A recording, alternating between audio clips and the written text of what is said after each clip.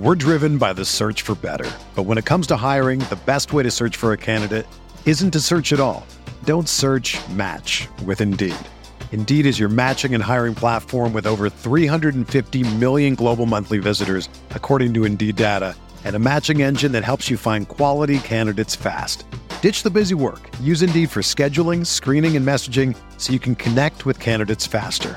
Leveraging over 140 million qualifications and preferences every day, Indeed's matching engine is constantly learning from your preferences, so the more you use Indeed, the better it gets.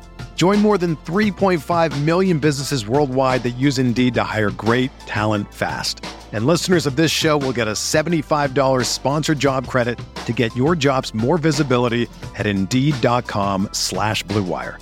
Just go to Indeed.com/Blue Wire right now and support our show by saying that you heard about Indeed on this podcast. That's Indeed.com/Blue Wire. Terms and conditions apply. Need to hire? You need Indeed.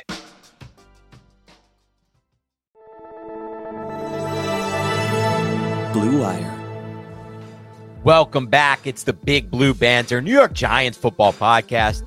I'm Dan Schneider, joined as always by my co-host Nick Volato. Tonight we are here to break down the Giants defense on the All-22 coaches film from their Week 2 preseason game against the Carolina Panthers. We saw some interesting things, including the preseason debut of Leonard Williams. Dexter Lawrence played in this game and made his usual plays. Cecil Ojulari and Kevin Thibodeau played again. Bobby Okereke made his preseason debut. So that was really interesting to see as well. The leader of this defense, and he wore the green dot, which means he will be their quote-unquote quarterback of the defense, not Xavier McKinney with the green dot, getting the plays called into his headset. Nick, where do you want to start? Do you want to start with any of the interesting things you saw from Wink Martindale, Giants defensive coordinator in this game, the big names I named up front? Where do you want to go with this? I think Bobby Okereke just received the green dot for this game. That's contingency off of Xavier McKinney. So I wanted to clarify that, unless I missed something. No, I think that could likely be the case as well. I'm not sure. I don't think Okereke is going to come off the field too frequently. We'll see maybe a little bit of quarter, but when you have a linebacker who can move that way and who is that good against the run, which we're about to get into, you don't really want to take him off the football field. That's right where I want to start. The run defense with Bobby Okereke was so crisp, and I get it. Miles Sanders didn't play. This is the Carolina Panthers rushing attack. Their offensive line is a little subpar. I think it's safe to say they have a rookie quarterback. But watching Bobby Okereke scrape and flow to the football, along with Micah McFadden, those two were always in position. And you have the big dogs up front. And that was the main primary thing that caught my eye was just, holy shit, 58 is flying around the football field and sticking the running back at or just beyond the line of scrimmage. Was wildly impressed with his movement skills and his ability to position himself where he had to be. Yeah, I think that's a great place to start. This was, in our mind, the biggest offseason acquisition outside of Darren Waller.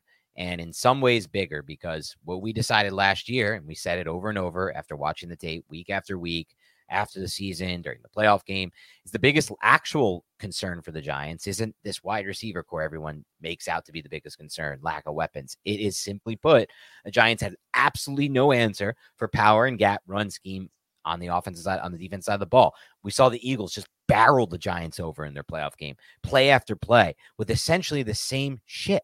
And it was not because the Giants were guessing wrong and positioning themselves them wrong schematically. It was because the Giants simply didn't have the personnel to defend those kinds of runs.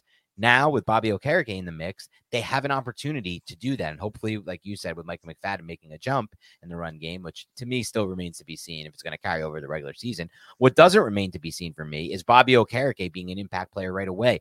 I think, one thing I noticed when I watched his tape on the Colts was just how much of an impact he was going to make sideline to sideline. And that to me was really lacking last year against the power gap runs. But, what also showed up and what showed up in this preseason game, Nick, which is honestly, arguably more important, is the instincts, his natural instincts for playing the linebacker position. It's not to say Jalen Smith and whoever didn't have them, but they just weren't a tick slower, it felt like, at reading and reacting to these run plays. And Bobby Okereke is a tick faster than your average linebacker, maybe 2 ticks faster. And it showed up in a lot of ways on several plays. I have a few in my notes here. It looked like you wanted to say something, though, so jump in, Nick. I was just going to say, watching the tape, there were so many plays where you saw every gap filled. There was nowhere for the running back to go. not only was the defensive lineman winning their one-on-one battles and the linebackers winning their one-on-one battles, but there was just no rushing room. It's exactly what you want if you're a defensive coordinator. And I think a lot of it starts with Dexter Lawrence. Like Dexter Lawrence gives you such an advantage as a nose tackle. And myself and Joseph, a listener of our podcast, he's a great X's and O's guy as well. We go back and forth on Twitter, and we were just talking about, and I don't remember the exact play, but one of the run fits where Dexter Lawrence just stacks the center up and he lags. So it's one way to steal gaps on defense is for the defender, the defensive lineman, to execute a lag technique, which means his primary responsibility, if you're Dexter Lawrence as a nose, is say the A gap to the strong side, but you lag your ass back into the A gap to the back side. And it's effectively playing a gap and a half. This is stuff that Brandon Staley does. A lot of these cover 4, Vic Fangio, a lot of those teams, in order for them to be able to gap themselves out up front and also play 2 high, cover 4, match quarters, whatever you want to call it, type of defensive structure, you need to have the defenders up front who can occupy a gap and a half effectively and not allow the run to just barrel down your throat. Dexter Lawrence allows you to do that. And not only does he allow you to do that, when you do create one-on-one matchups up front, which Wink Martindale does an excellent job doing this by crowding the line of scrimmage or just going with his base 5-man front with 2 4-eye shades, the nose, and then the 2 end guys on the line of scrimmage who are usually wide of the tackles. That's going to create a one-on-one matchup. And if that one-on-one matchup is there for Dexter Lawrence, that center is in such a crappy spot because both those guards got to respect the 4 eyes. Those 4 eyes are told to run at the guards, and the tackle's got to kick out to the end man on the line of scrimmage. So if it's a 5-man protection, you're almost guaranteed a one-on-one matchup with Dexter Lawrence in that center. And I just think from a passing perspective, that gives you such an advantage as a defense, but also from a running perspective, when you do play a gap and a half and you do want to have multiple defenders and cornerbacks playing deep, then you can actually mitigate explosive plays while also gapping yourself out up front on defense. That's all football is right there on defense, is you're trying to steal gaps. Offense can come out with double Y sets to try to create extra gaps that the defense needs to account for. And then you have these defensive backs, these cornerbacks, they rotate down, and now there's a liability down there. I want to get into this in a second and segue just a little bit. But when you have defenders like Dexter Lawrence, it helps prevent that. And you could still watch out for the pass to cover these explosive tight ends. But Trey Hawkins the third. I know I'm jumping around here a little bit. But holy crap, dude, that dude is such a physical cornerback, Dan. I don't know if you saw the one run stick he had at the line of scrimmage. You put it up on Twitter, if I'm not mistaken. I put it up on Twitter, dude. And that was all throughout his film at Old Dominion. If he can do that, the Giants can operate in big dime. They can operate in smaller, lighter personnel while also not being a complete and utter mess in terms of their run defense, because Trey Hawkins III is that physical. Those are the exact type of cornerbacks everybody's looking for. And how he fell to the 6th round is beyond me. Yeah, and it could just be a situation where, you know, it's not necessarily that he fell because of his film. He fell because of the competition he played against and the projection that you have to make as a general manager as to how that's going to look against different level of wide receiver in the NFL. And I still think, Nick, if I'm going to be honest with you, that remains to be seen. The jury is still out on if he's going to be just like a lockdown corner or somebody you could trust. But regardless of that, what's not remains out to be, the jury's not out on if he's going to be a physical corner. As you said, he did a really good job of filling there, and he has the body type to also be an impact run defender at the same time. So that we've seen already, and I think that translates 1-to-1.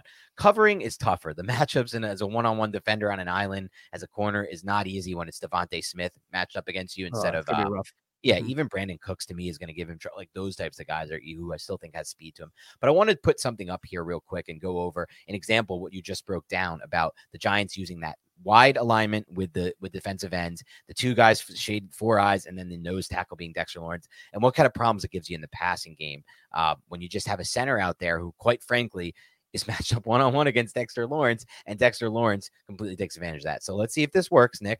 I will be presenting for the first time here, and we will find out if this is going to work. And I'm buying time here while doing this. Let's see. Let's do a little share screen action, Nick. And can you see what's going on here? Yes. There's exactly the alignment Nick talked about, essentially, with a 5-man protection here. Maybe the running back's in to protect here. We're about to find out. I don't remember. He releases. And Dexter Lawrence completely dominates that rep and just forces Bryce Young to get rid of the football early for an incomplete pass. That's another takeaway that I had, a mini takeaway, was it was scary seeing how much bigger Dexter Lawrence is than Bryce Young. Like if I was a Carolina Panthers fan, like Bryce Young is small. I hope, wish the best for the kid. But Dexter Lawrence, like he gets a clean hit on Bryce Young. How many of those can that kid take? Like, we saw Justin Fields get his ass kicked last year against the Giants. Justin Fields is what, 6'3", 6'4", 235 pounds, just an elite athlete. Bryce Young is like 5'11", 5'10", 190. Even Kyler Murray is like thicker and more. Yeah, right. It's just a little concern. Like, when I saw them on the field next to each other, I'm like, I don't know how many hits this guy's going to be able to take from players like Dex, Leonard Williams, or even someone like Jordan Riley, for instance. Yeah. And Bryce Young was going to play another preseason game. I think they felt like they didn't need to get him into a rhythm. I wasn't overly impressed with Bryce Young. Obviously, it's not easy because the Giants played a lot of their starters in this game, and he doesn't have the great wide receiver core yet. The O-line, like you said, is not great there in Carolina. But, there were some good moments for him, I thought. Like, he had a nice anticipatory throw to the sideline on just a quick out route that I thought the ball placement was good on. But overall, I did not think he was that good in this game, and I just wanted to bring up that rep from Dexter Lawrence. I want to move the discussion and keep it on the defensive line with who I thought was the most underrated player from this preseason game, in the sense of what can he bring to the actual games that matter? How much can he impact the Giants in real games, not preseason games, when they translate over? And that's Leonard Williams, who people forget was injured last year. And that injury, a neck stinger, it's got to be insanely debilitative, right? Like debilitative. Like, right, you're interior lineman on either side of the ball. You're engaging with an opposing player on a snap by snap basis, and you have to worry about your neck. Your neck is pretty much engaged on every single play.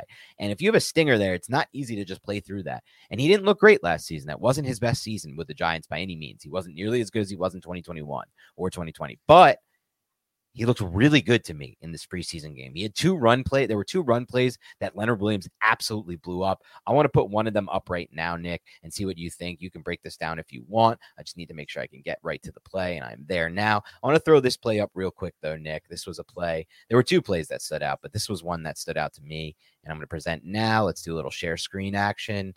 This is great for those listening to the podcast, I'm sure, as I talk through this, but just give me a second, and I will get there.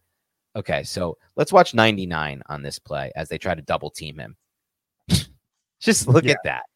Like, rewind that for a second. Yeah. It's a double team, and he takes the offensive guard and tosses him to the ground, and then is able to maintain a low center of gravity against the tackle. Like, you can see how he's torquing through and swimming over the top of that guard. And if you're that running back, Chuba Hubbard, I believe that is, Leonard Williams' chest is right in your lap.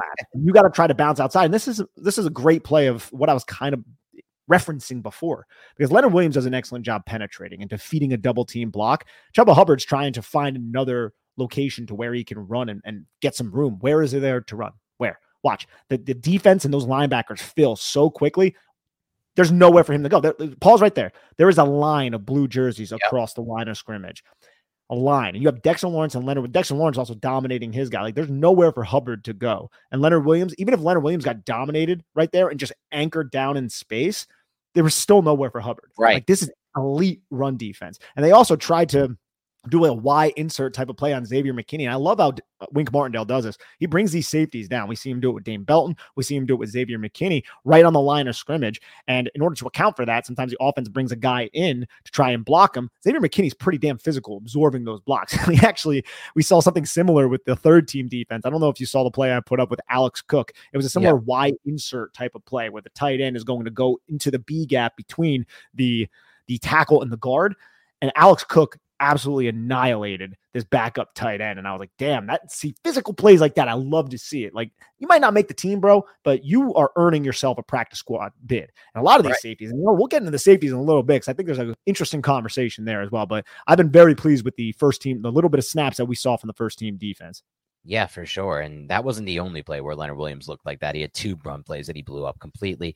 And what we saw on that play, I think was a good example, as Nick brought up, is the upside, because the Giants were not a good run defense last year. I think they finished 30th in the NFL. Yes, they were better against zone 28th, which is horrible. And yes, they were better against zone teams and power gap schemes, but even so, like, that looked better right there than most of what we saw last season. That looked like sound run defense, every gap accounted for, with literally nowhere to go on the interior, with Dexter Lawrence and Leonard Williams there kind of occupying multiple gaps on that play. And in Leonard's case, defeating a double team. So just awesome to see. Like, when you're looking at it from the flip side, if it was the Giants there on offense and we were going against a different defense that had these guys, you would be like, damn, we can't get any movement from two interior offensive linemen. And not only are not getting movement, this guy's splitting them and getting penetration. And that just goes to show like the advantage Giants have there. But I don't want to move too fast forward past the defensive line, because I think we obviously have to talk about Kayvon Thibodeau, who had a really, really good performance in this preseason game. Obviously, he had the sack where he was from that wide alignment Nick talks about, almost like a wide 9, where it was unblocked. And that was cool just to see, because in my mind, yes, you can say, oh, it was unblocked, it was easy.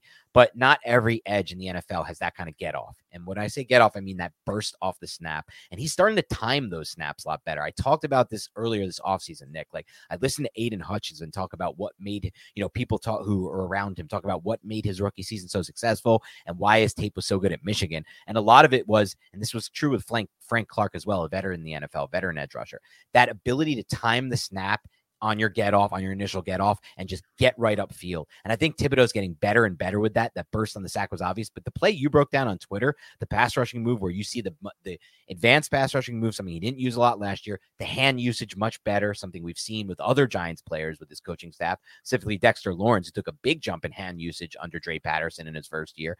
And then to see Kayvon Thibodeau use his hands really well to disengage and get that pressure, it led to a quarterback hit, I believe, of Bryce Young. Still think he completed the pass. It was kind of a decent throw, like a 14. Yeah, but it was a penalty, holding penalty on Jihad Ward. So it was against Jihad Ward, because Jihad Ward also did an excellent job beating whoever the interior offensive lineman was. Right. But those two pass rush reps by Thibodeau were like a little glimpse of what could potentially be. Like, not only I think Leonard Williams has a lot more in him than he showed in the 2022 season. That's obvious if you look at 2020 through 2021 tape when he was healthy. But also Kayvon Thibodeau coming into his second year. This could be where the jump happens. Like, we don't know, but this could be it. And those were definitely good signs of it potentially being there. The sack, look, I agree with the get off. He didn't really have to do much other than that, just because Ike Ekwonu, I don't know what's going on with that guy, because he stepped down to take the blitzer because the Giants sent the blitzing linebacker to Kayvon's side, but the guard had him accounted for, and there was really no one else that the guard was going to block because the center was also unoccupied. So it was just a mental mishap. At least that would have appeared like to me. In terms of Kayvon with the hit that he had on Bryce, that was a great move, because he went to go engage power. That's at least what Ike Ekwonu thought was going to happen. He engaged with both hands and then just smoothly and quickly gets hip to hip and then brings that inside arm up to rip and then bends around the edge and corners and flattens at the top of the arc to orient his hips on Bryce Young and deliver that powerful shot. That's another one where I was like, ooh, geez, Bryce Young, man, like that does not look healthy at all. Like to see him just get like folded like that by Kayvon Thibodeau. But you're right, dude. I'm excited about what he can do, because I think if he just gets a little bit better with his hands. How many times last year were we like, Kayvon Thibodeau was held here? Sometimes that's not called. I don't want to make too many excuses about that. But if he's more efficient with his hands, which we've seen with Dexter Lawrence, which we've seen with a lot of these young players, these young pass rushers, once they develop the precision that is necessary to separate from offensive linemen, you give yourself that much more of an edge. I think we're going to start seeing these one-on-one battles be won by Kayvon Thibodeau. One of the best things about Wink Martindale, one of the things I love most about him as the Giants defensive coordinator, is his ability to scheme up 1v1 matchups just by crowding the line of scrimmage. Right. And the protection never knows where the threat is coming from. And we saw, I think on the 3rd and 3 on the first drive for Carolina, we saw Wink Martindale drop 8. Right. Yeah. He dropped 8. When was the last time we saw Wink Martindale consistently drop 8? It was against Trevor Lawrence in Jacksonville. Remember, he did that a lot. Very surprising game plan, and it worked, basically. Yeah, it worked a lot against Trevor Lawrence. I'm wondering if Wink Martindale does that, to change things up against these younger quarterbacks, to be like, hey, I'm going to drop 8 sometimes. You're going to think the pressure's coming, but now I'm just going to have a bunch of guys here, and now you need to find where the open receiver is. I'm going to trust the 3 pass rushers to get to you. And with a trio like Leonard Williams, Kayvon Thibodeau, and Dexter Lawrence, it's not a terrible plan. It's not a terrible plan for that reason. And it's not a terrible plan because they're young quarterbacks and you rush their whole process just by crowding the line of scrimmage. They're going to be rushed. Even if you do ultimately drop 8, they may not be able to anticipate that and react to that in time. And now their process is rushed, or they reconsider what they want to do pre-snap to get to something quick. And now that whatever they're trying to get to quick is not there, they have to come off that. And by that point, the play is basically blown up and the timing is all off. So I think it's actually a really smart play why he used that against Lawrence. And then probably you're right, he will use that a little bit more if they, I don't know exactly. I don't remember exactly the Giants quarterback schedule this year, but depending on which rookies and younger guys they face. We're driven by the search for better. But when it comes to hiring, the best way to search for a candidate isn't to search at all. Don't search, match with Indeed. Indeed is your matching and hiring platform with over 350 million global monthly visitors, according to Indeed data, and a matching engine that helps you find quality candidates fast. Ditch the busy work. Use Indeed for scheduling, screening, and messaging so you can connect with candidates faster. Leveraging over 140 million qualifications and preferences every day, Indeed's matching engine is constantly learning from your preferences, so the more you use Indeed, the better it gets. Join more than 3.5 million businesses worldwide that use Indeed to hire great talent fast. And listeners of this show will get a $75 sponsored job credit to get your jobs more visibility at Indeed.com/Blue Wire. Just go to Indeed.com/Blue Wire right now and support our show by saying that you heard about Indeed on this podcast. That's Indeed.com/Blue Wire. Terms and conditions apply. Need to hire? You need Indeed. It's only a kick, a jump, a block. It's only a serve. It's only a tackle, a run. It's only for the fans. After all, it's only pressure. You got this. Adidas.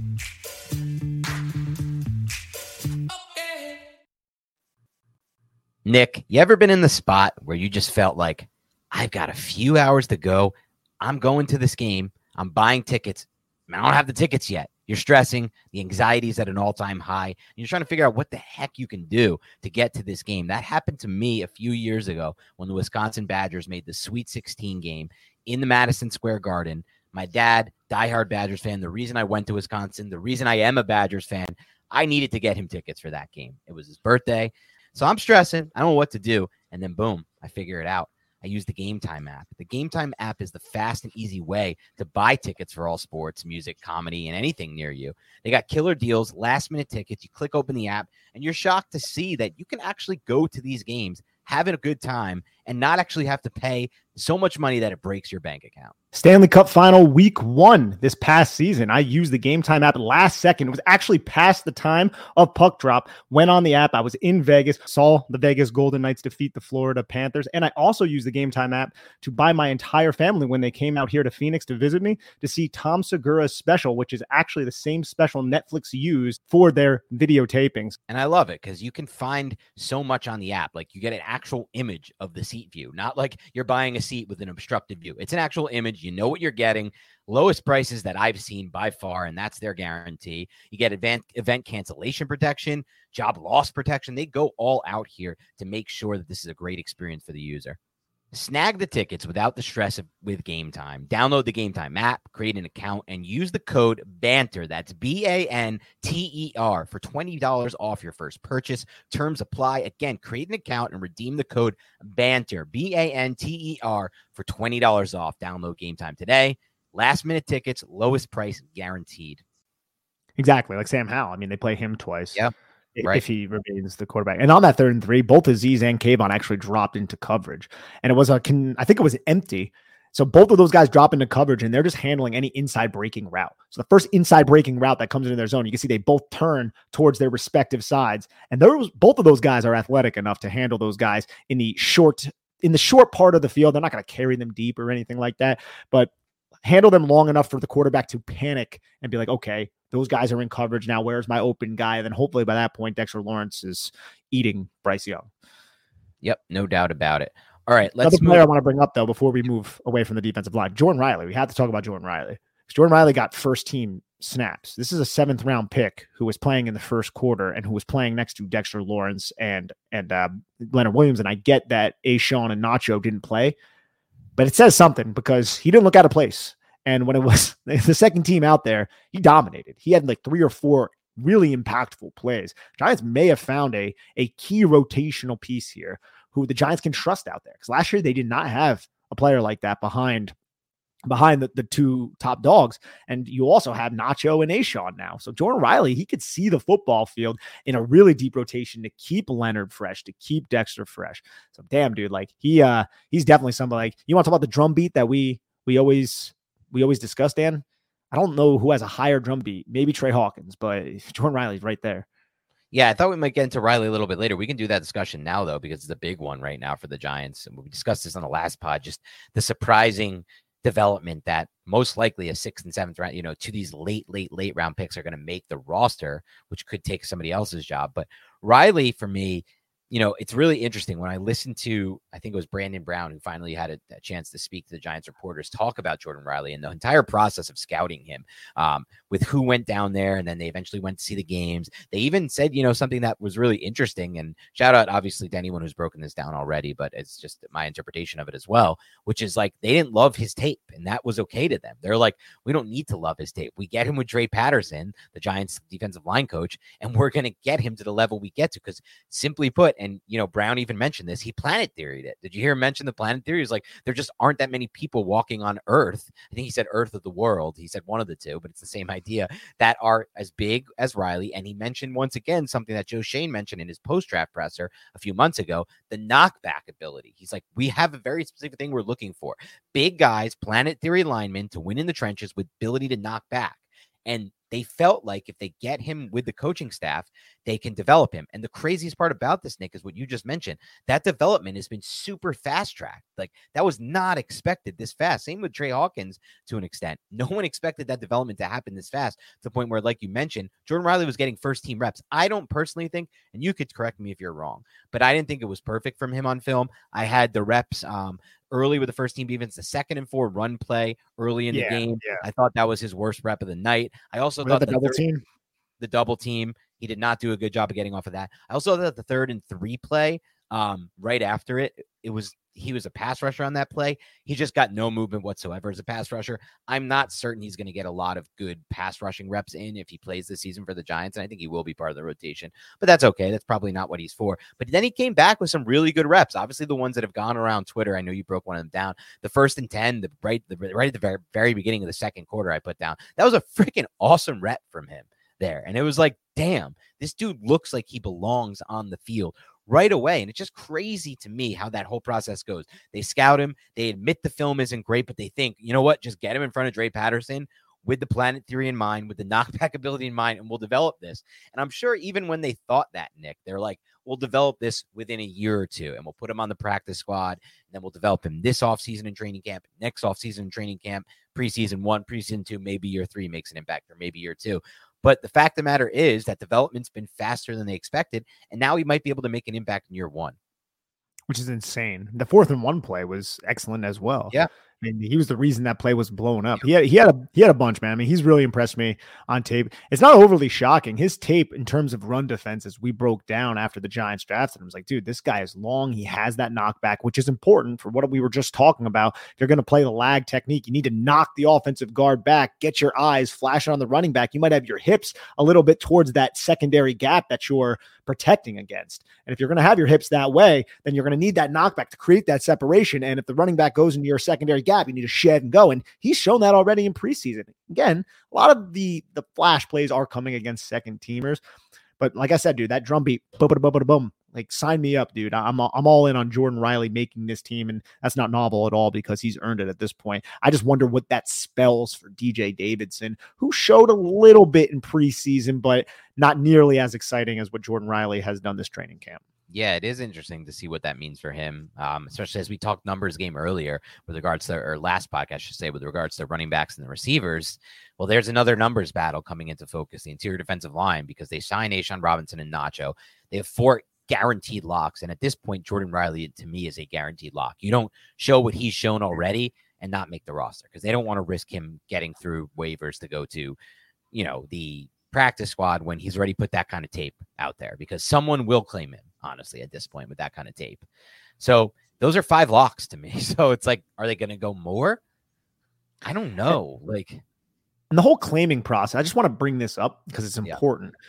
A lot of these teams will get really risky. We saw it last year with the New York Jets. If you have a young player, like Jason Pinnock wasn't highly drafted coming out of Pitt, you try to sneak him onto your practice squad. You try to get a little greedy there. I don't think the Giants are going to do that with Jordan Riley. I don't think they're going to be like, hey, we're going to try to be quiet, sneak him onto the practice squad. Because then these savvy NFL teams with good pro football scouting departments are going to come in and take those players. And that's how you land Jason Pinnock. Jason Pinnock has been here for a year, and this individual is looking to start opposite of Xavier McKinney, and we're pretty damn excited about it at the same time. So that's one way that I feel like the better football teams, the Eagles, the Ravens, the teams like that, gain a little bit of an edge is by claiming these relatively unknown players who have high upside. It's just you need the spots on your roster as well. And the Giants right now, I'm actually really curious. We'll talk about this later, though.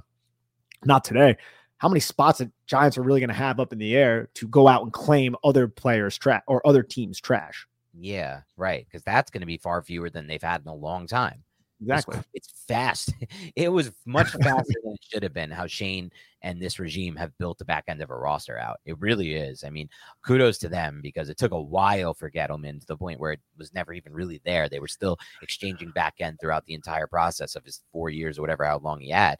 Shane in 2 years has basically changed that entirely and put it on its head. So you're right. There may not be as many because every year we get the final roster. It's my favorite thing about the final roster cut down day, Nick. Podcasts like us, we predict the final 53-man roster. Fans listen, fans see it. It finally comes 4 p.m. Everyone's excited. They see it, they click it, they read it. Here, this guy made the roster, this guy made the roster. And then within like 3-4 hours, 4 or 5 of those names are no longer on the roster. And 5 more players who we didn't predict from other teams are claimed and added right to the roster. That may not be the case this year. That may be 1 or 2 guys, if anything. There may be a punt returner or something in the mix that they, a special team / punt returner guy that I still think that will be where the basis of these claims probably lie, because I don't think the special teams is in a good place right now for the Giants. And obviously it's not the most important thing on a football field, but it is important enough to the point where the Giants literally lost a game last year because of special teams. And that's devastating. So we'll see what happens with that. But I think you're right in general, the idea that it will be far fewer than it's been in recent years. I think edge and linebacker are the 2 positions to pay attention to. Yep. Okay. Let's move toward, we talked a little bit already about Okereke. Anything else from his debut, or do you want to get into McFadden and Beavers? Now let's get into McFadden and Beavers. I think both of those guys impressed. Beavers showed some range, specifically on the one screenplay where he kicked outside, got outside the numbers from about the far hash and ended up making a tackle. McFadden just seemed disciplined to me within the tackle box. And that's something that I never really... I'm not worried about Micah McFadden in the tackle box. I have a little bit of concern, Dan, about Micah McFadden when it's pass situations and he's not blitzing. I actually think he's really good blitzing. I think he's good and physical. I think he stays low, maintains a low center of gravity. He's not easy to move off the spot, specifically when he's coming forward. It's one of the guys who I think he was one of the top leading pressure generators from the linebacker position the year he was drafted. Now, my issue is how is he going to handle covering outside by the numbers on some of these more exotic coverages? I don't know that. I think Beavers might be a little bit better than that, but neither of them really strike me as these uber athletes. I think Beavers tested like that. Now he's a year removed. How much can he handle? Are the Giants going to dial back his snaps? I'm not really 100% certain. If I'm a betting man, I think McFadden's going to receive the starting nod come week 1 if the Giants don't claim a linebacker or trade or do anything like that. I wouldn't say it makes me uneasy, but it's not, there's still a little bit of trepidation, but I think Beavers is certainly going to be mixed into the rotation. And I think they both looked admirable in preseason week 2. We have a slightly different read on this one. I think I liked what I saw from McFadden again. And I think you just perfectly broke down the McFadden situation. I liked what he saw. I still think he's the same player he was moving downhill, maybe a tick better at that because he's more comfortable and he's reading faster, but we still haven't seen much of what he's able to do when he has to flip his hips laterally and get in a passing lane or make a play on a pass. And unfortunately for the Giants, they're not going to be able to just have him on the field as a blitzer in all pass situations because that's just not how things work. If he's on the field in pass situations, he's going to need to be able to flip his hips and cover and get involved in pass lanes. That remains to be seen. The only thing we had a little bit of a difference on was Beavers, to me, looked hesitant. I didn't think it was the same version of him before the ACL. And that's to be expected because he's going to be, anyone coming off an ACL always talks about the mental hurdle they have to get over to play 100% from a speed standpoint. I just felt like he was a little bit hesitant in the run game. I know the screenplay you're talking about, that was a good play by him. I thought it was mostly just like a really good job of him flowing, good IQ there. He put himself in good position. He looked pretty smooth. It's not that necessarily that I don't think he looked smooth out there. I just didn't think he was like as aggressive moving downhill and like bursty as he was maybe before the injury.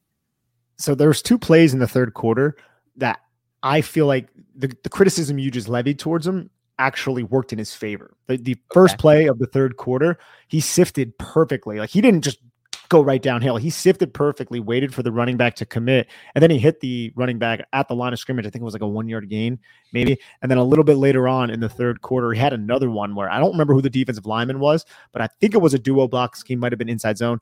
Either way, it was a combo block on the defensive lineman. It wasn't Jordan Riley. Guy got buried. And then Jordan Riley didn't do a great job from the opposite side. And Beavers just patiently waited behind the guy getting buried and then shot and hit the linebacker, I think, just beyond the line of scrimmage. And those were two plays. And it happened in, like, I think the A gap, maybe the B gap, but it wasn't an extended play or a horizontally stretched type of play. But I felt like he handled it well, and it was a little bit patient. I think I'm there with you. It wasn't like he was shot out of a cannon. I didn't find him to be overly explosive. But this is his first game back. I'm giving him the benefit of the doubt. I did think he had a couple of nice plays within the tackle box. And I want to go over the play we referenced earlier, the 4th and 1 stop from Jordan Riley. So I want to present my screen so I can show that play real quick so we can get a little idea of what exactly happened on that play. For those watching along, obviously, if you're listening, it's not going to be as great, but here we go. This is the 4th and 1 stop. Jordan Riley lined up right over the nose and just does an excellent job shedding, penetrating, and finishing, I thought. Yeah, it was an elite. If you want to go back and show it, he is the 1 technique. And I love what the Giants did here because they have a 3 technique and then a 5 technique kind of right on top of each other to the strong side. And you have Jordan Riley as a 1 technique, and he's the one who ends up making this tackle. But everybody else is kind of stacked up. If you watch this play, you want to roll it, Dan. You could see how Jordan Riley is just going to go up against, I believe it's the center, and he's just going to undercut it. He's going to feel it out, and he's just going to toss him aside and make the play. It's reactive, but I also love how all of those edge rushers and the defensive linemen who are aligned to the strong side over Ian Thomas in the condensed formation, they all just stacked up every single one of those blockers. I think O'Shane is out there, if I'm not mistaken. You see the pushback here. There's really nowhere for 41 to go. Again, even without Jordan Riley dominating like that, it looked like number 72, who I believe is Kobe Smith, also did something similar to where he was going to win his one-on-one matchup and make a tackle if it wasn't for Jordan Riley. You see how he avoided 67? I don't have no idea who 67 is, but that was a nice move by Smith. And we don't really talk a lot about Smith or Jeter or a lot of those other defensive linemen because it's very unlikely they're going to make this team with Jordan Riley playing this well and all the depth the Giants added at the interior defensive line spot. But that was a really nice move right there from, I believe that's Kobe Smith. If it's not, I really apologize. It's hard to see the number right here.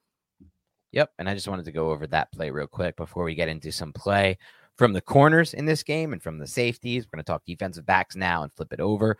Let's talk about the big two as far as discussion goes. We don't obviously need to go too in depth into Dory Jackson. We have a good, strong feeling about what he'll be. But the 2 rookies, Deonte Banks, Trey Hawkins III. Who do you want to start with? I think they were both sticky. I'll just group them in together. I think there's other conversations that we could have about some of these guys who ended up playing late into the 4th quarter where I'm like, yo, this little question mark. This guy's going to make the team. Banks and Hawkins III are certainly going to make the team. And I felt like both of them were very impressive in man coverage. I think Hawkins showing that physicality on the run support. I really love to see that, but it's not like they're getting beat down the football field. I think maybe Hawkins, and you saw this a little bit against the Detroit Lions, stumbled a couple times. And I saw that against the Lions, but overall, and I'm looking at this defense, your best 3 cornerbacks in nickel personnel right now, easily, are Banks, Hawkins, and Adoree Jackson. It's just how do you want to align them? Because Banks can align in the slot. I think Hawkins is going to be outside no matter what. But Banks, you can line the slot. Adoree, you can align the slot. It looks like Adoree is going to be that guy, but I was impressed. What about you?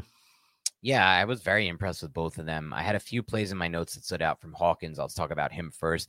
There was the first play that you put on Twitter, Nick, where they had that really nicely set up play. I thought the Panthers that made it really sold it like it was going to be a run, but it was a boot action with Bryce Young. And I've seen so many young corners in that spot, or rookies in that spot at the corner position, just completely sell out for the run, slam right inside, diagonal right downhill, and take themselves out of the play. But Trey Hawkins did not do that. He was super savvy on it, read it perfectly, and then flowed back toward where Bryce Young was rolling to his right shoulder, and then got in the pass lane first, which I thought was the most impressive part, which presented no easy pass lane for Young, which is what he wanted to do. And once Young had no pass lane, he decided to run. And then I thought Trey Hawkins did a great job of cutting off the angle, so Young only had like a 1-yard rush. That was like an incredibly savvy play for a rookie right there. I don't have that one, unfortunately, clipped on Twitter, so I can't throw that up. But I also thought he had a couple other nice reps that stood out to me at one point. I don't have the timestamps on these. I was just taking notes as I watched them. And actually, I watched them back on your cut up. So if anyone wants to see, Nick did a cut up of all of Trey Hawkins snaps. I believe all of Banks snaps as well, but definitely Trey Hawkins. So I rewatched it to find this one. And he had a nice press jam at one point that stood out to me because I think they'll use him at times on that. And I could, use his size, his body. Nick brought up the play earlier in the run game. That was really impressive. That'll help him get on the field. Then there was another play where the Panthers ran boot action to the opposite shoulder, I believe, of Bryce Young, if I'm remembering right. And I thought Hawkins had a really nice speed turn to stay within coverage of whoever he was defending at that point. I don't remember who it was, Thielen or somebody like that. But regardless, it was a really nice speed turn by him. So I thought he kind of showed and flashed a lot of different things he can do. Physicality, press jam, the savviness of the play we talked about earlier, and then that speed turn, that was really impressive to me. So I just felt like it was a really strong game from Hawkins. I don't know if you have anything there before I go to Banks. I think you did a really good job breaking down the play on the rollout because, like you said, very savvy. A lot of players would not be in position, or they would scramble to get in position and not even realize where they are on the football field. He understood the depth to sink to while also presenting the threat to Bryce Young, like, hey, are you going to run? Because I can tackle you right now, but I'm also in the throwing lane. It's just a very, very well-handled play by the 6th-round pick. Yeah, it's like a two-way play because you're taking away the throwing lane, but also the run. It's just awesome stuff there by Hawkins. Yeah, go ahead. He was in conflict. We talk a lot about defenders in conflict. He was in conflict, and he handled it about as well as you could. Exactly. Great way to tie that back to what we were talking about before, putting defenders in conflict and how important that is in the schematics of football. As far as Banks goes, I thought you did a good job of breaking him down. The one play that stood out to me on the opposite side, on maybe the not concerned side, but just the not so good side, was a play. And I'm curious to get your take on this one, Nick. It was from 6:39 in the first quarter. It was a 2nd and 4.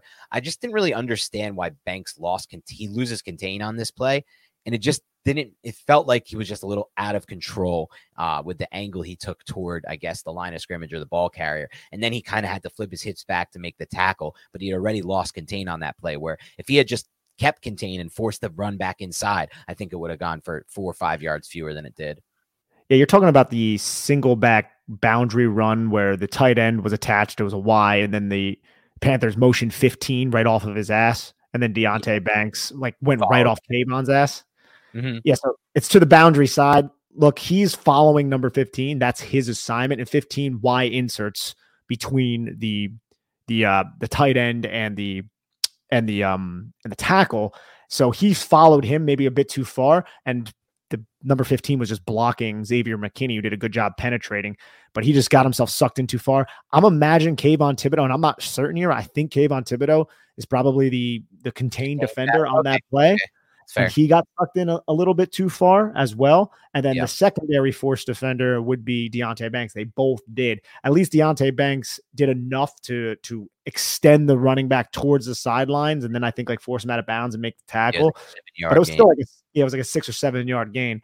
So I'm not 100% sure how culpable he is for that mistake, because I don't know the extent of the responsibility they had on 15. I would imagine that he got sucked too far inside, though. If I was a betting man, as a rookie, it's going to happen. Yeah, it's going to happen, though. But you do compare it to the flip side, which was Hawkins, who kind of didn't on that play. That's the only reason I brought it up, because it's just interesting to kind of compare those two and juxtapose. But yeah, I think you did a good job of breaking down him in coverage. Anything else on those two before we move on to some other DBs? No, I think we're good on those guys. Look, I don't have much else on just those defensive backs and what they did. Pinnock looked fine for the plays that he was out there. Xavier tackle, except for the missed tackle, of course, on the seam. You wrap up. What the hell are you doing? Yeah, that was not good. What do you think you are, Superman? What are you doing? Jonathan Mingo, big strong dude, though. I'll tell you that much. Xavier McKinney, wow. I loved watching him at the line of scrimmage. He had the one play where he just ran through the Y insert block and then ended up hitting the running back in the backfield, and Bobby Okereke kind of cleaned it up as well. Loved what I saw from him from that standpoint. But Dan, I kind of want to get into some of these players who I don't know if they're making this team, and they're playing deep into the second half. And they're players that you and I, if you would have asked us a couple of weeks ago, would be like, yeah, they're going to be fringe guys, but probably like Oruwariye, Bobby McCain, O'Shane Jimenez. Yeah, Shit. Jimenez is playing Darnay Holmes. Like, I don't know, Dan. Those are 4 people we probably thought were roster locks before the summer. Not roster locks, but some of the O'Shane, like some of them were close to roster locks, we assumed. But Holmes is a little bit weird because it's a $2.7 million price tag. So there's that. That's going to be factored in, no doubt. But seeing them out there with the 3rd string quarterback for Carolina, like after Matt Corral left, I'm like, oh, gee, like Jake Luton's out there. Yeah, I'm like, that's the one that really kind of took me back was Bobby McCain. Like, why is Bobby McCain out there? So I don't know, something to monitor for sure. If these guys are playing a lot in the Jets, maybe it's just because you have snaps to give out. That's what I was wondering, if it's just like more of like an injury situation and just like they don't have enough bodies, but that really shouldn't be the case at safety with Bobby McCain. And it might be the case at corner because Flott was hurt. Like there's some things going on there, but I don't with Okereke and Holmes, but the McCain one's weird for sure. The O'Shane one's pretty weird as well, but not all that unexpected for us because obviously we've seen him struggle against the run throughout his career with the Giants and not really offer too much in the pass game either. And it wasn't even like McCain played that many snaps, though. He just like went out there like in the garbage time after Dane Belton and Javarius Owens were playing snaps. And I'm just like, oh, maybe I'm reading too far into this. And that's another player I really want to bring up though is Dane Belton, bro. Like, Belton. Dane Belton read those 2 screens to Ian Thomas, who honestly, man, he has to be probably the most uninspiring tight end 1 I've ever seen. I don't think he's a tight end 1 anymore, but they have Hayden Hurst now. Hurst, right? Yeah. But like for like 2 years, I'm like, dude, how is this guy still the tight end? I mean, he's an okay blocker, but the screen there, fantasy for a few years. Do you remember that? No, I didn't like him, but there were people like hyping him up as like the late round target to get in fantasy multiple years in a row. I remember this multiple years, bringing up his athletic profile and like the target share, like potential target share. It's just like, no, Ian Thomas ain't that guy. No, he's not that guy. But so I think Dane Belton blowing those 2 plays, it just shows how smart he is. And that's like something that we've heard off the field from players. Right. I remember like the Giants social team did like, oh, who's the best at this? I can't remember exactly what the question was, but it was a question that revolved around basically who's going to be the most intelligent and smartest person for some kind of specific high bar to set, I guess, if that makes sense. And it was a lot of the players said Dane Belton. Like, oh, Dane Belton, yeah, man, he's really smart. Yeah, and it was Julian Love was on the team too, so a lot of people said Love. They're like, oh, Love and Belton, yeah, they're really smart. So I'm just like, damn, man, it sort of translates to the field a little bit. You think about how he's in position so frequently to seize turnovers, and sometimes he doesn't seize them. But this is a second-year safety that we haven't talked about maybe enough, man. Yeah, I agree. I've been tooting this horn for a while. He hasn't had the steadiest drumbeat like a Hawkins or a Riley, but I just feel like this dude is always in the right position to make a play. And he's by far and away, in my opinion, in the secondary. And now, some of this is not a knock on McKinney, who's used in so many different ways, a lot of times around line of scrimmage, that it's harder to make a play on the ball. But the most advantageous potential, safety or D-back they have from an interception standpoint on this roster. Like, he makes plays on the ball. So he would not surprise me as a sleeper pick for the Giants this year. I felt like Hobble Baldonado, I guess, had a couple like knockback type of plays that I saw. He was only out there for 14 snaps, going to Pro Football Focus. Nothing that really jumped out at me, though. What about you? Yeah, nothing else. I covered the players who really stood out to me in this game, and the ones I definitely wanted to touch, which are the guys, like the starters and the guys I think can make an impact this year. Hobble Baldonado is an interesting one, though. What you mentioned with O'Shane Jimenez falling on the depth chart, like they're gonna. Unless they go to the wire, which is probably what ends up happening, they need something else at edge. Like, edge does feel wildly shallow at this point. It does. I'll say this about Jimenez. Look, Jimenez isn't exciting. He doesn't do the best job rushing the passer. He had a couple really nice plays last year. We talk about how him dropping into coverage and how athletic he is. That definitely helps him. I do think he's had, I'm trying to remember the exact play, and I can't from this game. I know we had one against the Detroit Lions that maybe we haven't talked about enough. So there is still utility there with a player like O'Shane. She's on a 1-year deal. And do the Giants want to just kind of grow with a player like Hobble Baldonado or even the guy like the kid from LSU, Bauer? I'm not certain. So just seeing him out there, because I'm pretty sure he played into the fourth quarter, if I'm not mistaken. Yeah, he was playing up until like the last drive of the game. So I was just like, a little odd there. But for sure. All right. That's all the time we have for today on the Big Blue Banter podcast. Please, if you're enjoying the show and you're watching right now, hit the like button, hit subscribe, give us a 5-star rating on iTunes, leave us a review, Also, hit auto subscribe and download there. Just all the little things. They help us grow. And that's what we need to do. We need to grow because then we can provide you more content. So thanks again for tuning in. This was our All-22 defensive review. Keep it locked and loaded. More content coming. And then once we get through that third preseason game, we're going to have a 2-week period before the first regular season game. We're going to do a ton of like fun content that I wanted to do, like breakout picks for the Giants, sleepers, potential, like that type of stuff, bowl predictions, like all the stuff that I love to do. So keep it. And any ideas you have for that, you can throw out our way as well. Definitely want to do another live show, mailbag type of stuff. We haven't done that in a while. So that'll be on this YouTube page as well. So otherwise, have a great rest of your week, and we'll talk to you soon.